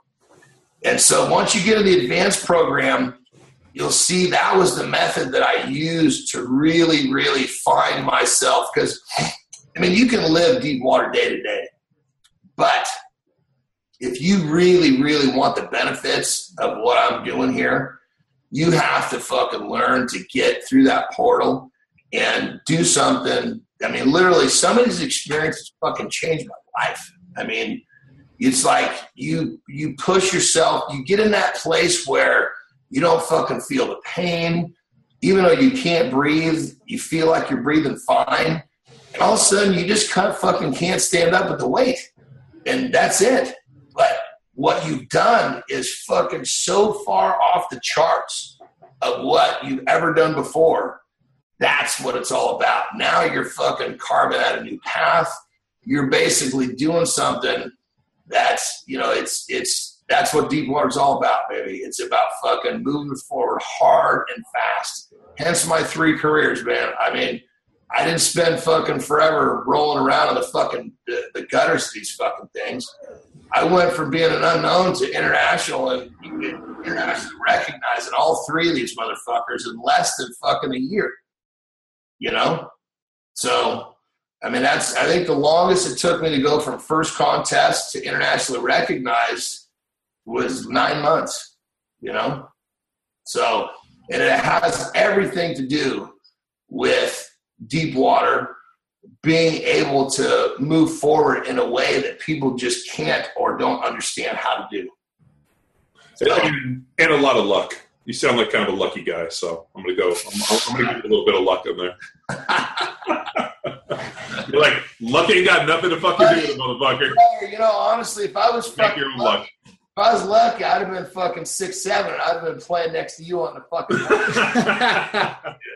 Yeah, dude, I just happened to grow kind of tall, so I was, it's funny, dude. People ask me all the time. I had a guy years ago when I owned a commercial gym hit me up and be like, hey, if I were to come and start paying you now, I think there's a good chance you could, guarantee that my kid would be able to get a scholarship and maybe get a chance to play in the NFL. And I was, looking at this dude, and I was like, how tall is your wife?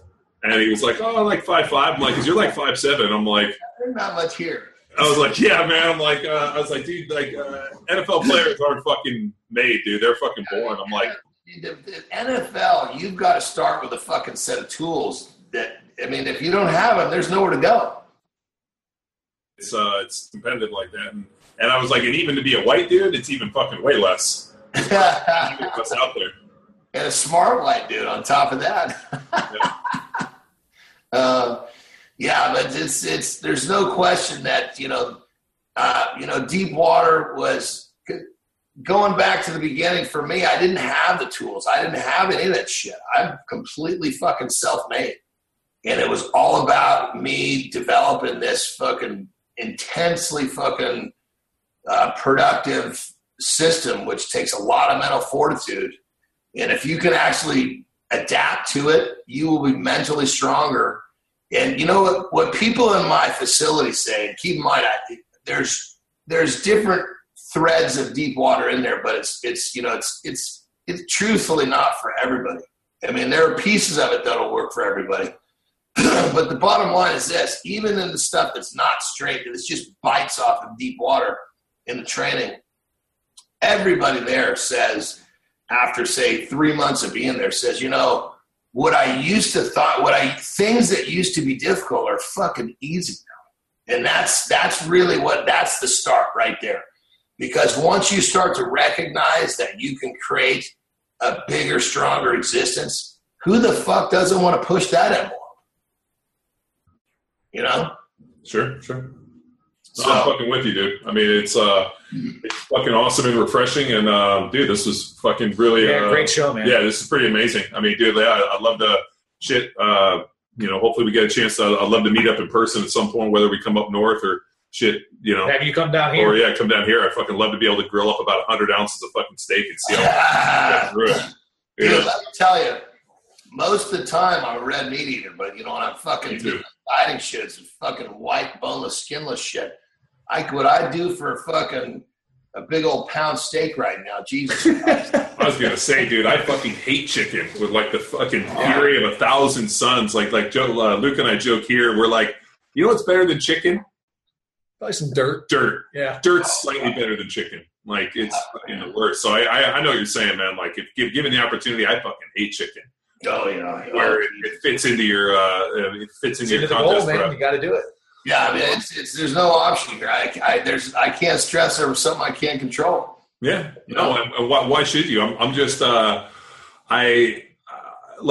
this is just kind of a interesting fucking observation. I used to train with these bodybuilder dudes, and I've met fucking dudes that were jacked that ate a high carb diet, low fat, low protein. I met dudes that were jacked that ate no fucking carbs, high protein. I mean, every fucking diet on the planet. And they were all fucking jacked and able to step on stage and be successful bodybuilders. It seems like, finding what works for you is really the hardest thing. And the shit that kills me is everybody fucking like puts up like, this is what you need to do.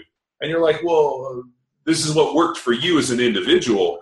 Yeah. And, a big part of this shit is figuring out what fucking works for you. I mean, for me personally, I don't feel real good on a super high carb diet. Like, I fucking try to eat them and I just get fucking tired. And the other thing I fucking hate is I hate the feeling of full. Like, I don't like to overeat at meals, unless I'm going to go to bed in 10 minutes. Yeah. So sitting down and eating like a 2,000 calorie meal, fucking like, but yet I know other dudes that can fucking crush massive amounts of food at like one sitting and be fine. Like, it kills my training.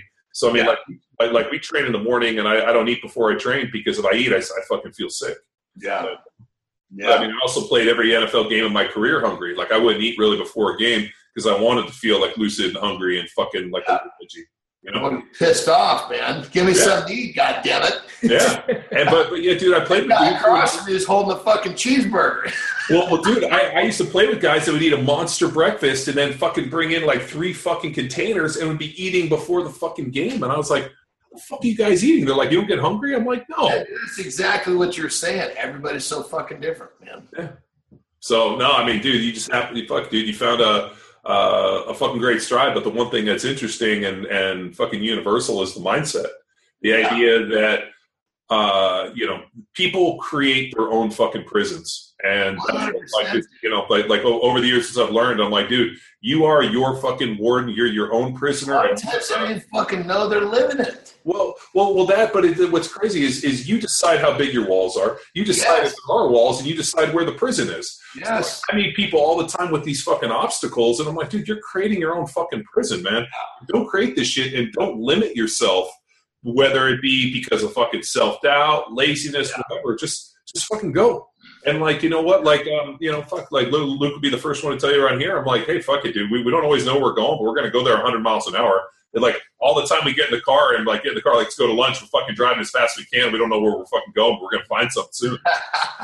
And it sounds like, for you especially, you kind of were able to fight out of a negative place, like you said, battle dyslexia, fucking, eating disorder, all these other things, and figured out what lane worked for you, dude. And you're fucking crushing it, dude. And it's always, at least for me, amazing to connect with people that are so good at what they do and basically set the trend. And that's awesome, dude. So I'm stoked to get a chance to talk to you and hopefully get to meet up in person. Thank you, brother. I feel the same way, dude. It's fun to share. It's of course it's fun to share my way, but it's even more fun to share with someone who has made it to the top in another venue. You know what I mean? You've been at the top. You know what I mean? But I've been banging around in professional careers, if you are, but they're all three of them put together is not an NFL career of 10 years. Thank you. Dude. Well, thank you. Yeah, it was a fun deal, and sadly, when I was doing the job, all my friends played in the NFL. So, like, it doesn't really seem like a big deal. Like, I know it sounds fucking weird, but, like, all my friends did it, so you just figured everybody does it. You kind of live in that clique, and it wasn't until I retired and got out and looked around where I was like, oh, shit, this thing's kind of a big deal. And I'm like, and people are talking about it, but it's... That's what you got to be. I mean, when you can't sit there and be fucking starstruck when you're fucking doing it. Jesus Christ, you got to be... It's another day in the office, goddammit. Yeah, and the biggest one is, and I'm sure fucking you too. Like, you sound like the type of guy like you don't like to lose. And I used to run into guys all the time, but like I'm not going out here fucking just to get dressed up for nothing. I'm not going out here to like put on a good show. I'm either going out here to fucking win or fucking die trying. And if I can't fucking play at the level, then I'm not going to fucking do it. I'll go do something else. Yeah, like it sounds like the same thing. I mean, I always hated seeing like. Brett Favre fucking wheel him out for one more season, and he's the shell of who he used to be. And I was like, hey, fucking don't do that. To me, fucking hang up the cleats, baby. Yeah. Like you either fucking win the Super Bowl, and like nobody wants to see the fucking old guy and get it tarnished. Fucking go out like a fucking champ and walk away. Which is what I'm stoked Peyton Manning did. He won the Super Bowl, and he's like, I probably he fucking went off in the sunset. And you're like, go do something else now. Now go run your 100 Papa Johns. Yeah, no, I totally agree. We share that view 100%. That's obviously why when one career has come to an end, I've dove into another one. And when the time comes that I can't fucking get to a, international platform, that's it. It's fucking just game's over. You have to hang up those skimpy fucking fucking bikini underwear. The fucking joke is that as my career moves forward, I'm fucking losing clothes. So you went from like boots and or strongman, and then you went to like boots and like wrestling trunks, and now you're wearing like strongman. You're fucking covered in Ray-Bans, keeping yourself protected. Then fucking wrestling, you traded in for knee-high leather fucking boots and a Speedo. Now all I got is a fucking like a skimpy cut Speedo, for Christ's sake, Oh, dude, what color Speedo you rock? Usually I do dark colors, because if you look, even like now, you put me in something fucking white, I look like I'm fucking homeless because I spill shit. I'm not I take showers, I'm clean, but I'm messy. That makes sense? Yeah. And I eat fucking, Jesus Christ, I'm always spilling something on me when I'm eating, Well, I'm feeling bad that we've kept you this long on the podcast because I know you missed about 3 fucking meals. I'm starving, dude. My meal's sitting. I can see you like looking around. So yeah, we'll cut it here. I don't want to be the fucking catalyst to miss you. At least 1 gram of protein. So, thanks again, amigo, dude. Fucking best of luck to you, and we'll meet up soon. Yeah, we'll stay right on, fellas. Thank you for your time. Be good. See you, John. Yeah. Now it's time for you to empower your performance. Don't forget to sign up to receive your free copy of Deep Water by John Anderson. All you have to do is head to www.powerathletehq.com and look for this episode's blog post. In it, you'll find a short form for the first 5,000 listeners, but be sure to hurry because this generous offer is going fast. John has even carved out his space among the great training systems on Train Heroic, our programming platform of choice. To find it, simply search Deep Water or follow the link found on this episode's blog post. Finally, you can find all things John Anderson at www.john-anderson.com. That's ANDERSEN.com. Until next time, bye!